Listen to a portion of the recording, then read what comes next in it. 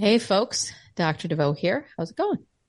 When I reached out to today's guest, I was thinking he may not be interested. It's a bit of a stretch to bring a comedian and musician to a higher education podcast.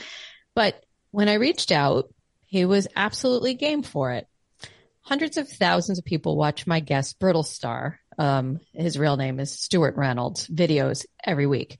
But his videos have been seen more than 600 million times with an M on various platforms. His new book, Welcome to the Stupid Apocalypse, Survival Tips for the Dummageddon, is absolutely perfect for this time of year, when it feels like every day brings 1 or 100 examples of stupidity bubbling up in the inner workings of campus life. And let's not shoulder the stupidity burden on students. Administrators, parents, faculty, and even presidents and chancellors can be active contributors to the stupid apocalypse. If you are a habitual consumer of my content, you may know that I love comedy and performed as a stand-up comedian for 7 years. Laughing and laughter are something that I believe is a gift. Laughter unclogs my mind. And I'm not BSing here. Try it. Rather than start your day with news or responding to email, start your day with laughter. Put on a comedy album, tune up the comedy channel on satellite radio. Do it for a week, every day. Try it. I promise your outlook will be better. Okay, now let's meet Brittlestar. Well, thank you for being here. I'm very excited to have you. I'm excited to be here as well. I'm a little nervous, but I'm excited though as well. Why are you nervous?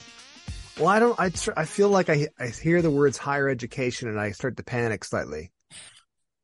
You would think someone from Canada, where the higher education system is actually affordable, wouldn't panic. Well, except I'd been kicked out of higher education, so. So tell us about that.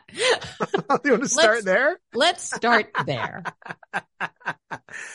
Well, let's see. It all starts. I had my post-secondary experience was initially as an ECE student, so early childhood education student. Okay. And I did that for a year.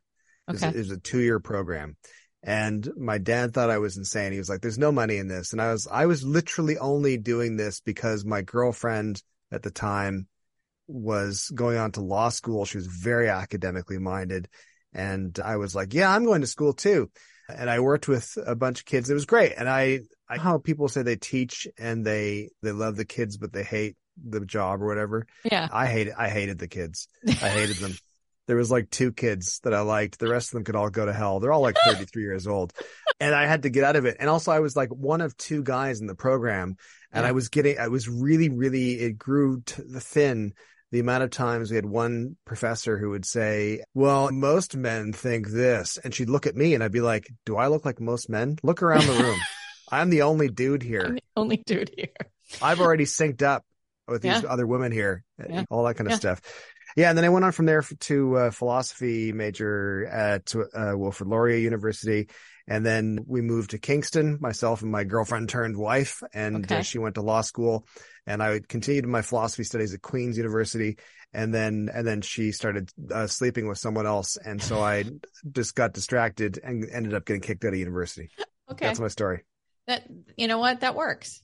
Thanks. It tracks. And that's why you got into It tracks because now you do comedy and humor and insight. So you have the philosophy background where it says, I got to think this through. Exactly. And then you have the tragedy background that actually helps to fuel your comedy. It's the laughter that comes moments before breaking down in tears. Exactly. Yeah, well, then that's what happens. Because if we're not laughing, we're crying. Exactly. And I actually do truly believe that one of the best, most cathartic cries is when you're laughing so hard you cry. I agree. And then the screaming starts and it's just, you feel much better. So there we go. We need to do that every day. So Stewart, can I call you Stewart or do you want me to call you? You can call me Stewart. Absolutely. Okay. Yeah. So Stewart, it is actually a pleasure to have you here. And I think that on this podcast, we bring in lots of higher education thought leaders and professionals and that sort of thing. But then every so often I like to throw a curveball at my audience, and you're a curveball. What you're saying is normally you bring in a lot of smart people, and every now and then as a control, you bring in some idiot.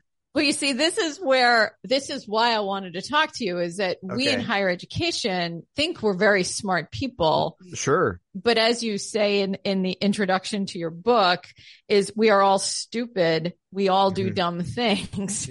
It's true. And we are not very good at admitting that.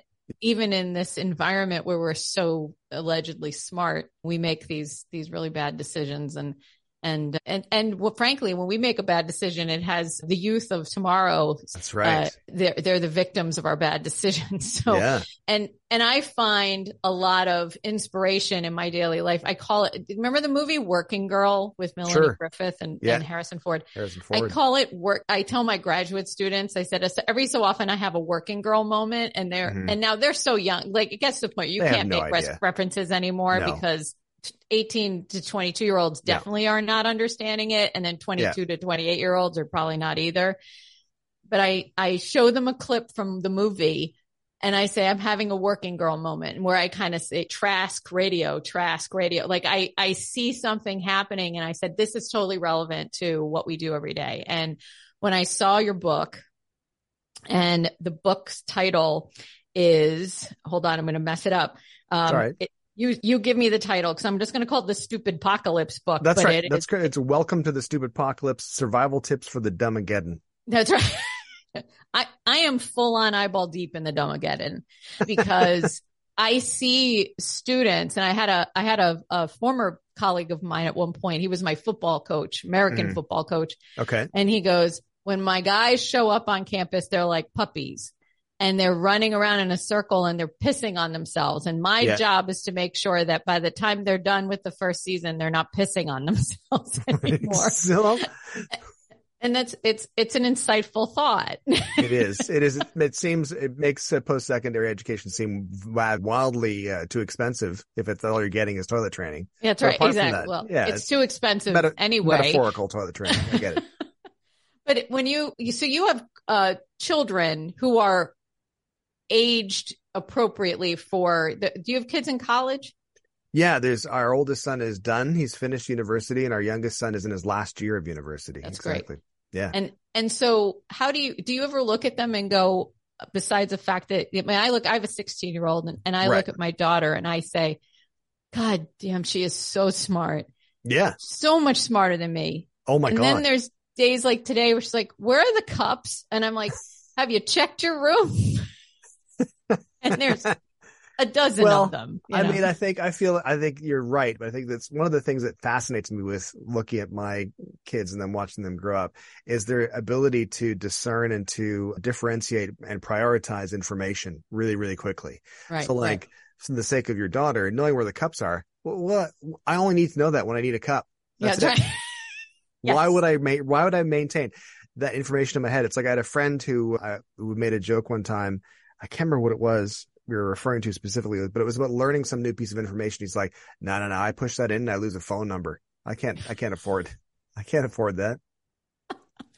I'm at the point in my life where I take a picture of my car because I can't remember the license plate number, and I also cannot remember where I park it. Absolutely. So I have an entire folder on my phone, because your iPhone now compiles everything. So all the light pictures, they're like, would you like to save this as a file? I'm like, no, I don't want to save pictures of rental cars from around the country. Exactly. It's not even rental car, Stewart.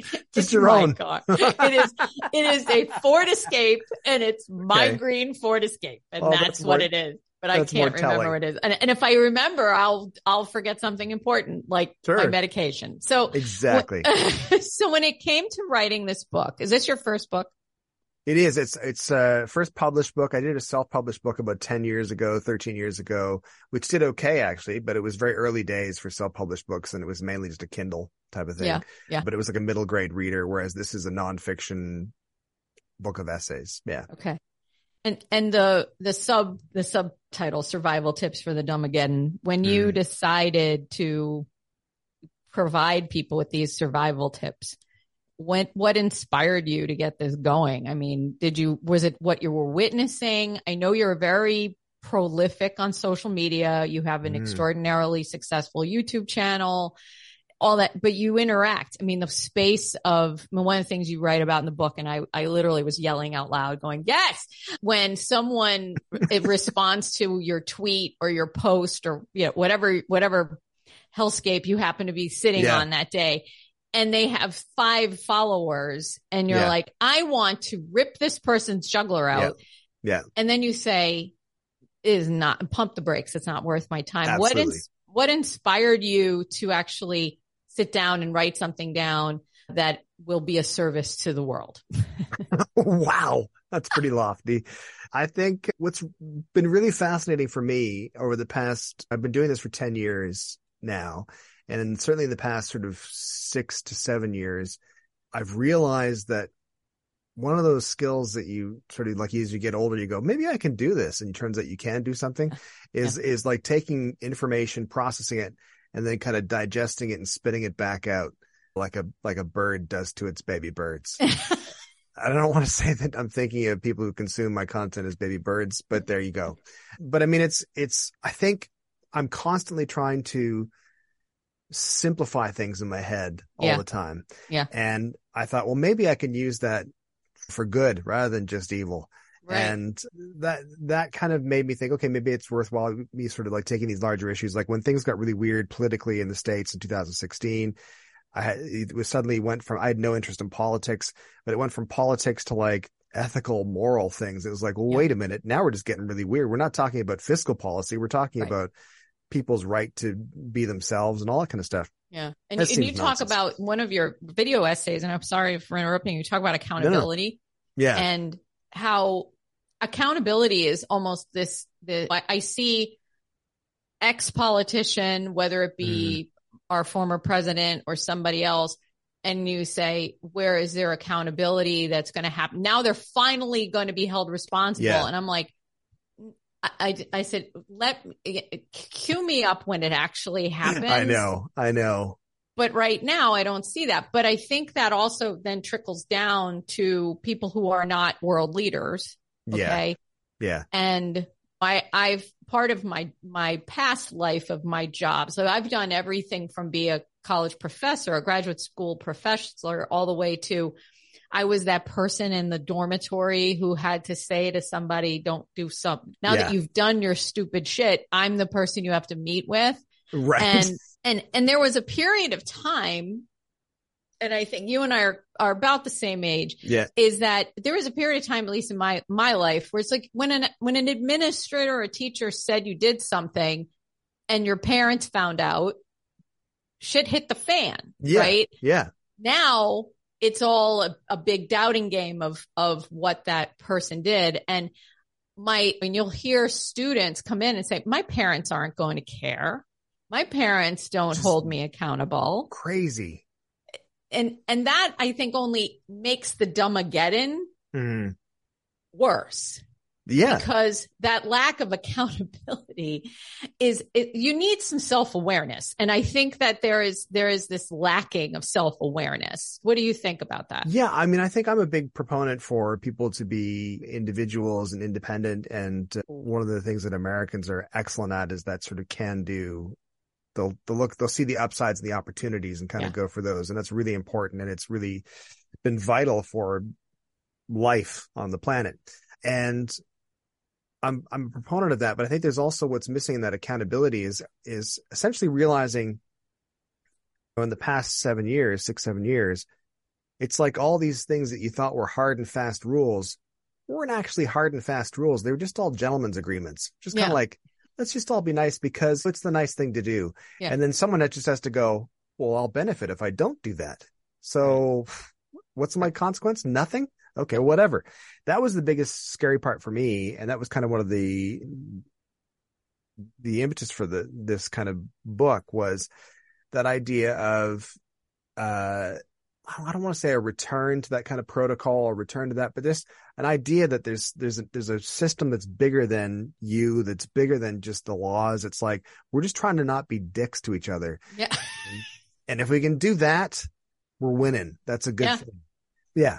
It's that when you have this layer of, do you have to make everything into an argument? Can we just, is there an agreement to disagree on something? Yeah. And we are completely incapable of that anymore. And I think, as we look at young people and this like traditional age students, I mean, we do get in our university systems here in the United States, people who are career changers and things like that. And that sort of thing. And I'm not necessarily going to be able to be as malleable to folks who have done, they're 45 years old and they've raised children and now they're finally getting their degree.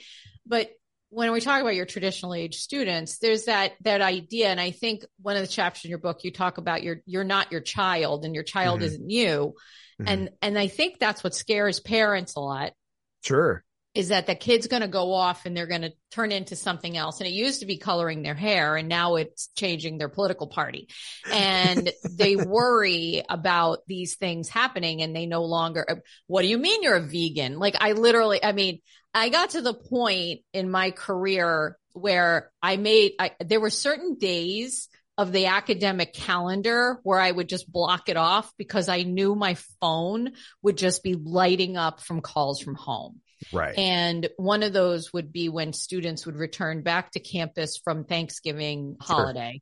And I would get the phone calls from parents who had this laundry list of things that I was doing. I personally was doing to change their child. Right. And that sort of thing. And it was, she's changed. Well, that's what happens when someone develops as an adult. They do change. Are you the same person you were at 18?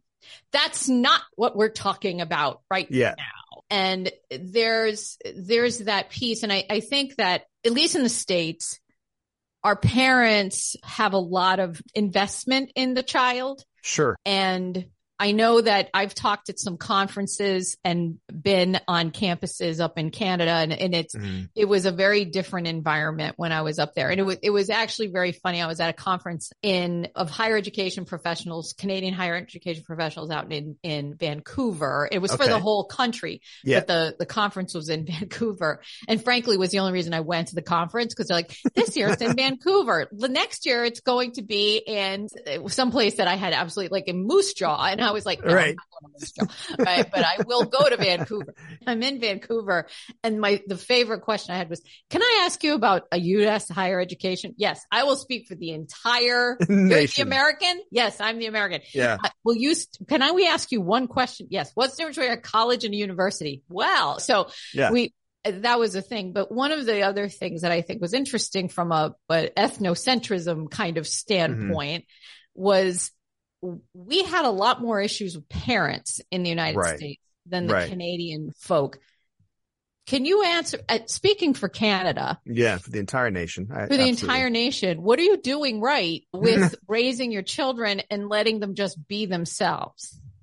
Oh man, I think that there's still a generational assumption that your kids are going to be smarter than you and will hopefully fix things so that when you're old, decrepit, and incontinent, you won't have to worry about it. So I think there's kind of that idea. And I think that part of that is that the acceptance that your kids are going to be independent thinkers. They're going to maybe have some views that are slightly a bit wacky compared to what you might have thought were the norm or whatever, but they're kind of open to it, which is really interesting actually thinking about that, because my mother is an immigrant. So she's from Scotland. So a white immigrant. So really the easiest kind. Yeah. And she moved to Canada with my dad when they were 21 and 24. And very much kind of adopted into this North American lifestyle and the value of having your kids wanting to make sure they're better than you and all that kind of stuff, which really isn't necessarily or wasn't necessarily the case in Scotland at the time. It was kind of like you get a job as a shipbuilder because I was a shipbuilder and that's it. Right. Or in my case, my dad's dad was a printer, in which case it meant he became a printer, which meant that if I would have stayed there, I would have been a printer and all that kind of stuff. There's nothing wrong with being a printer, but it's not based on advancement or reaching for something you don't have. Yeah. And my mother she would probably think, I'm sure she thinks that we have some wacky views, myself and my sister and such. but she also sees the fact that her views might be getting a little dated and wacky. So she's eager to she'll say things, or she'll be about to say things. And myself, my wife, Shannon, will be like, oh God, keep it quiet, keep it quiet, keep it quiet, keep it quiet. Okay. She said that. Here's why you can't say that. And then you explain it to her and she's like, oh, yeah. Okay. All right. Okay. All right. Oh, yeah. Well, in my day, I know in your day it was different. That's different. But I think that's I don't know if that's necessarily a Canadian thing, but I think it's just the idea of you're kind of trying to create a better world than you grew up in. And you do that by making sure your kids know more and think more. And you don't sort of like get in the way of that too much because, I mean, they're evidently smarter, I think, most of them. Well, and I think it's also interesting to me from a global scale, this idea of it's not only the United States anymore that acts like a bunch of idiots. It's a global phenomenon. Yeah. I have friends who are expats living in like countries throughout Europe, Australia, New Zealand, and they're like, it's everywhere. It's this idea. And you talk about the megaphone. You say everyone's got a megaphone. And it's not a literal thing, but it is a digital literal thing.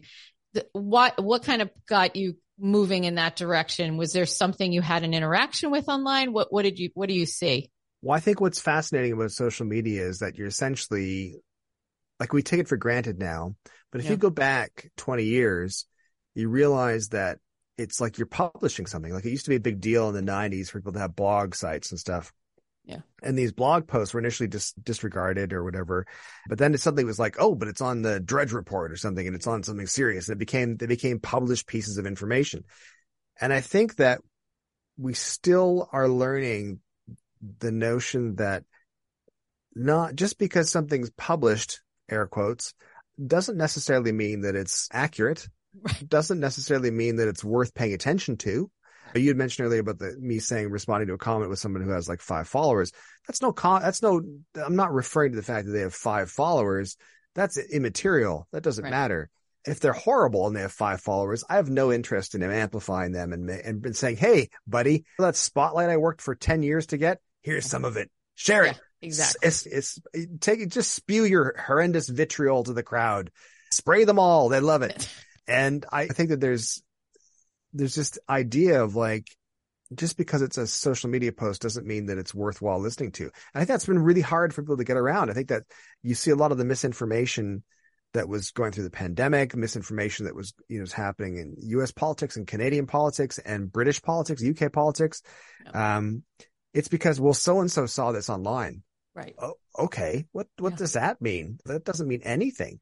Well, you can't trust mainstream media. Oh, but you can't trust some dude who's like Gobbler 6969. You're going to trust somebody's Uncle Larry who he just kind of came up with this while he was walking the dog. And listen, the thing, Uncle Larry might be right in some cases. That might be the case. The thing is that he has to be corroborated, and he has to be the story that has to be backed by actual evidence. And who's really good about doing that is journalists. They're really good at that kind of thing. They go to school for that. They do. And they can lose their jobs and everything. Exactly. That was my undergraduate degree, was in journalism. Right. And there was always this requirement. When I worked briefly in journalism, it was, you have to have 3 sources. I mean, that was like the thing.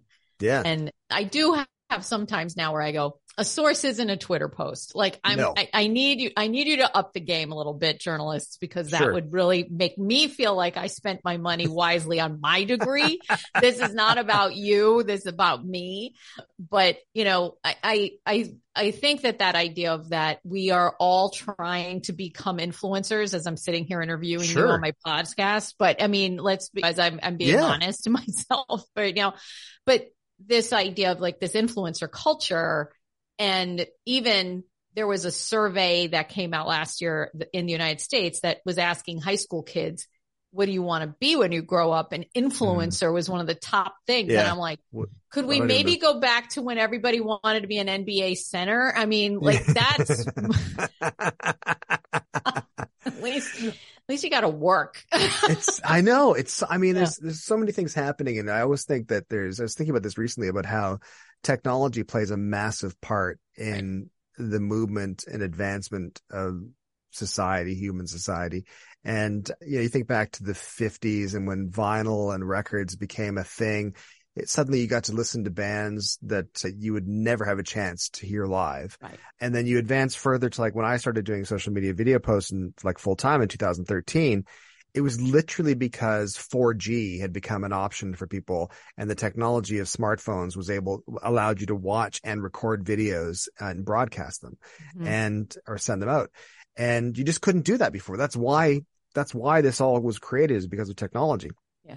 And I think that we're still, to the credit and somewhat defensive journalism, I guess, one of the biggest issues we have right now, and certainly it's evident in Canada, is there's no way that an actual journalist story about whatever piece of news should be competing with a video of mine about the fact that summer is not technically over. I mean, it's this, what I'm creating is entertaining, hopefully. Yeah. It's providing utility for people, and that it's providing a smile, a distraction, or whatever moment to ponder. I don't know, something, but I do not need to, that does not need to compete for clicks with the war in Ukraine or something. No. These are two different things entirely. But I think a lot of journalists are under the gun, and I know I've spoken to journalists and friends who are journalists, and it's all like, well, I got to get clicks. My editor says we have to get clicks. And it's like, this is why you end up with these news stories where it's like America's in an uproar over Machine Gun Kelly's new nipple piercing. And it's because 3 people put out a tweet saying it. Yeah. That's it. But anyway, it needs to be fixed. I think it will be fixed. Well, I think there needs to be a space where clicks don't matter as much. I think there's also a point of exhaustion. Sure. People are like, I don't want to see it again. I've seen the same story 15 times. Yeah. And I'm like, there's a story it's floating around right now about a late night television host here in the States, and that he's apparently not a nice boss. And I said, okay, I read it once. Yeah. And it literally is coming up time and time. I'm like, okay, kids, we have other things we got to talk about. And this let's let the HR office at that network deal with it. We got other shit to deal with. I think that as I think about this idea of where we are from a stupidity standpoint, and going back to this idea of like, we've all made mistakes. I mean, sure. I love to tell people about the dumbass stuff I used to do. Absolutely. Like, whether it be by design or because, like, all right, so I was in college. I tell people that I was a college mascot. Like, I actually willingly put a suit on. Okay. I was dressed as a terrier, a dog. Okay. So I was a Boston University undergraduate, and their mascot is the Boston Terrier. Standing on its hind legs terrier. And yes, which is already flawed. Like the idea that a terrier is walking around up on its hind legs is they're fairly trainable. Yeah. They are pretty good dogs. Very loyal. And when the institution, the going back to basketball, the men's basketball team made it to the first round of the NCAA basketball tournament, which in this country is a big freaking deal. Yeah, absolutely. So we went down to the game, and it was in North Carolina. We were playing Duke in the first round. We were not going to win this game. Sure. But we're there. I've never seen so many people in my life. It was like a big deal. And I'm there in my terrier costume.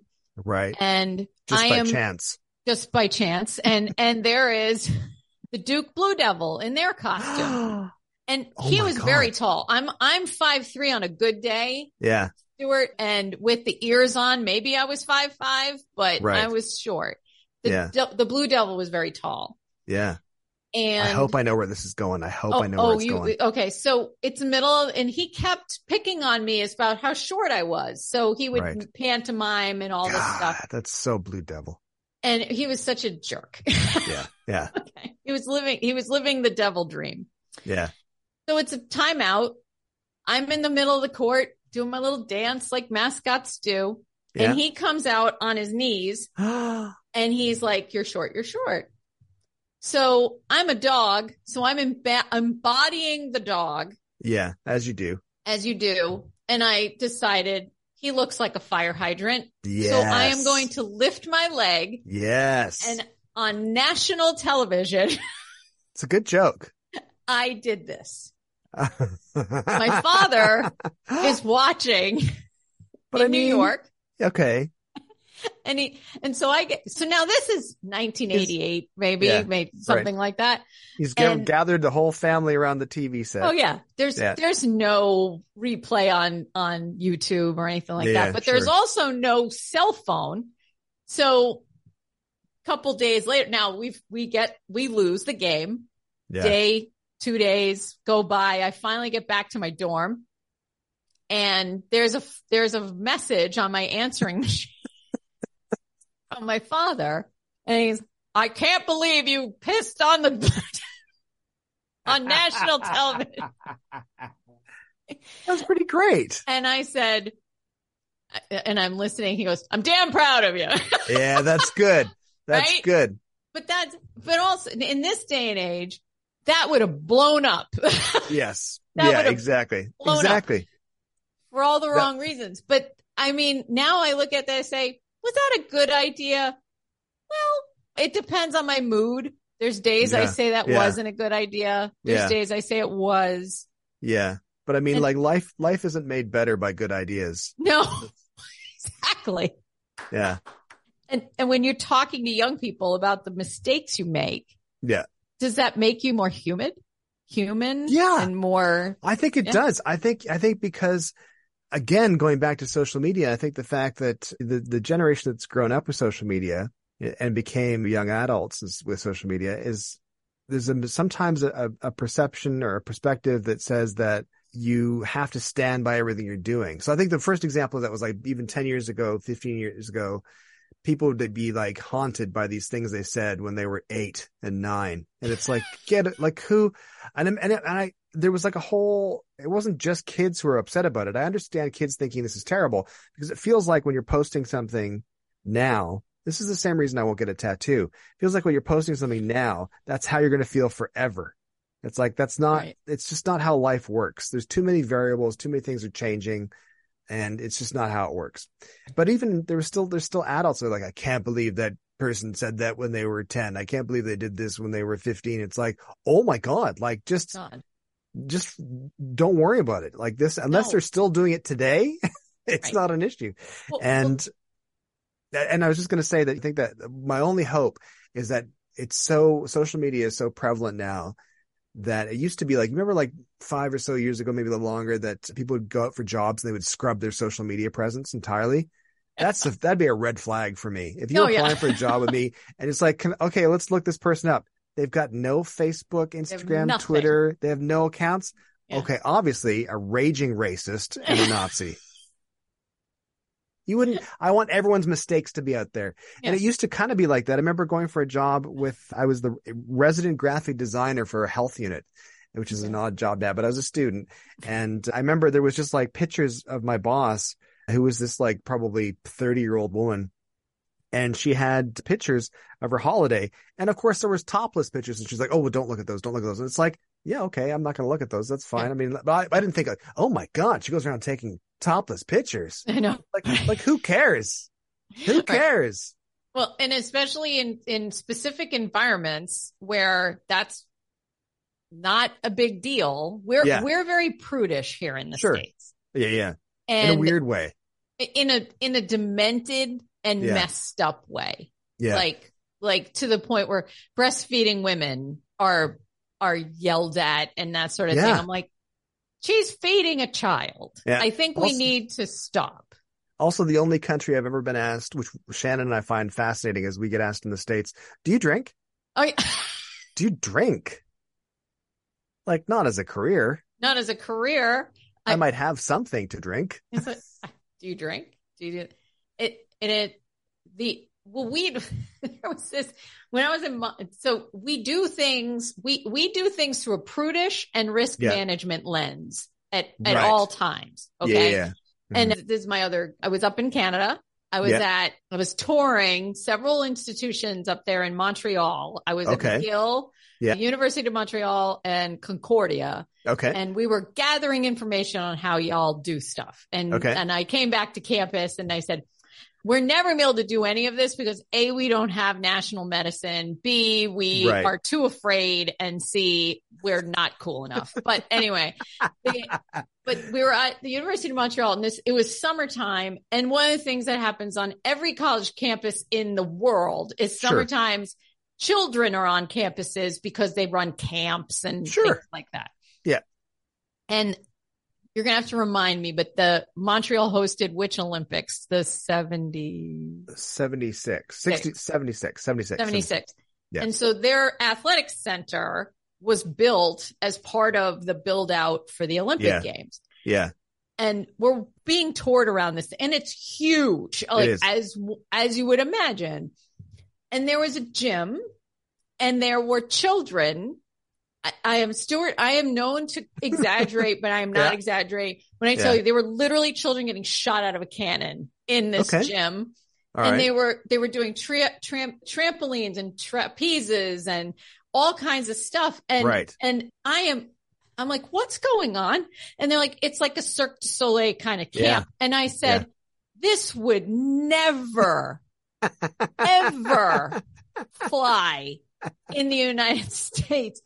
And they're like, oh, but it's so wonderful for the children. And it's all through an interpreter because at University of Montreal, they all speak French. All French. Like, exactly. We are not going to play, like at McGill, we did both. Concordia, we did English. University of Montreal, just French. Okay. Yeah. And I'm like, but you don't understand. Yeah. It's not going to happen. We have to sign a waiver to hand out a paintbrush. There is not a chance in hell that this would ever happen. And I think that there's this thing of like, I actually went away thinking they're going to be better off. These children are actually going to be less stupid growing up in an environment where risk taking, because the country's, so we say, kind of tolerance for risk is higher. Like where we're like, no, like I think it's because we're a way less litigious society than the U.S. is. Like I remember we were on holiday in Hawaii, my mom and dad, my sister and I, in 1988. And the first morning we were in Kauai, my mom stepped outside the resort, slipped, and broke her leg. The first morning, it was horrible. So we went to this medical clinic. It was the first time I'd ever seen a Visa and a MasterCard sign on the door of a health place. It was like, what the hell's that for?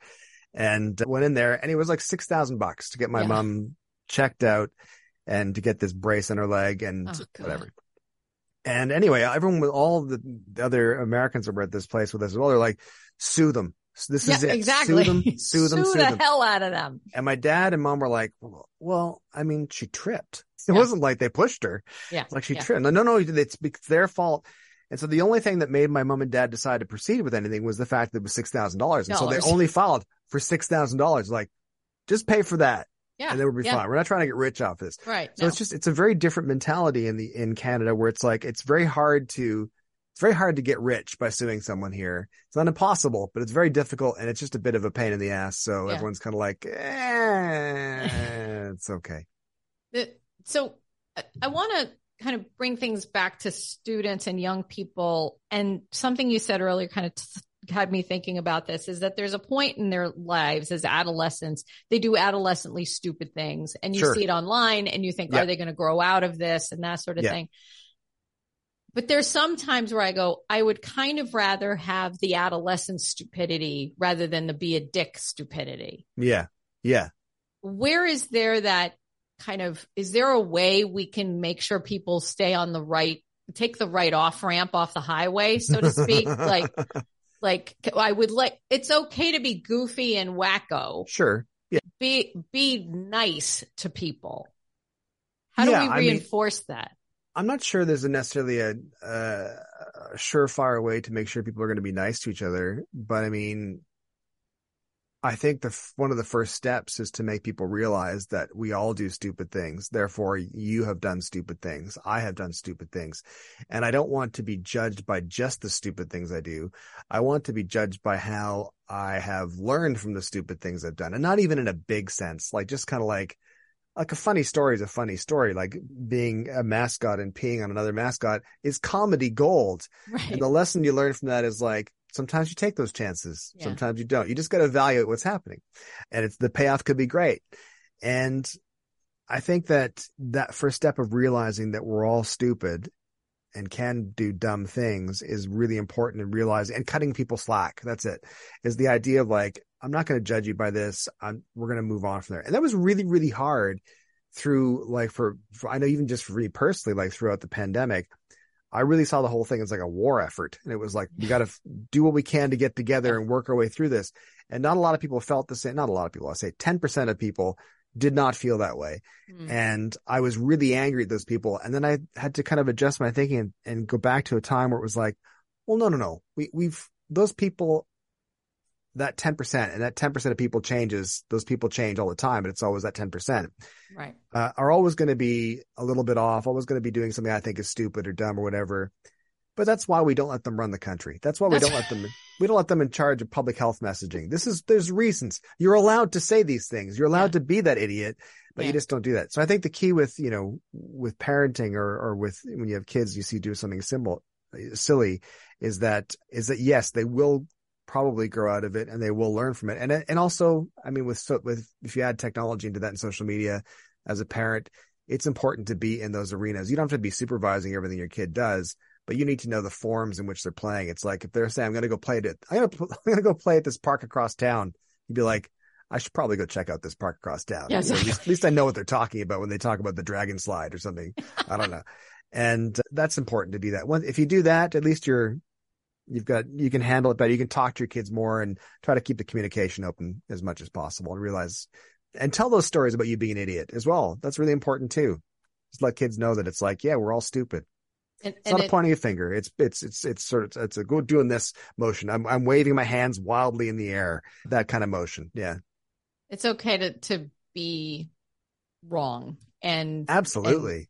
And I think that our campuses, the people who are supposedly kind of ushering in the adults for the future need to be more aware of the fact that they don't have all the answers either, and be flappable. I guess my last question for you, Stewart, is in your mind, what would be a successful human as an adult? Like what does that actually look like? What does a successful human look like? I think patience is incredibly important. I think cutting people slack is incredibly important, because the thing is like the life is one big bottle episode. We're all stuck here and we have to get along for the ride. So I don't know if I can handle getting irate every time some idiot says something. I can just choose to ignore them, or I can sort of cut them slack and go, okay, let's see if you're going to be an idiot every time. If they are an idiot every time, then I don't have to talk to them anymore. It's like walking through a bar or something like that. It's like, there's going to be idiots who tell you your hair looks stupid. You're like, do I want to get into a dialogue with this guy? Does it matter? Does he get some sort of L'Oreal standard that I need to match? No, I don't need to do that. I don't care what he thinks about my hair.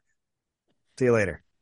Your bar analogy, and you wrote about in the book, reminded me of something I say to my students all the time. I say, you're going to get to a point in your life where you're going to have your bar friends and your living room friends. Okay. And there are people I know to this day at 56 years of age. I will meet them at a bar. Right. I will have fun with them at a bar. We are going to have a great time, but I am not letting that asshole in my house. Wow. Okay. So I'd say raise the bar slightly. That's interesting. That's fascinating to me. So, I have very specific standards. So, Stewart, this has been an absolute pleasure and an honor. Stewart Reynolds is known as Brittlestar on all the social media spaces.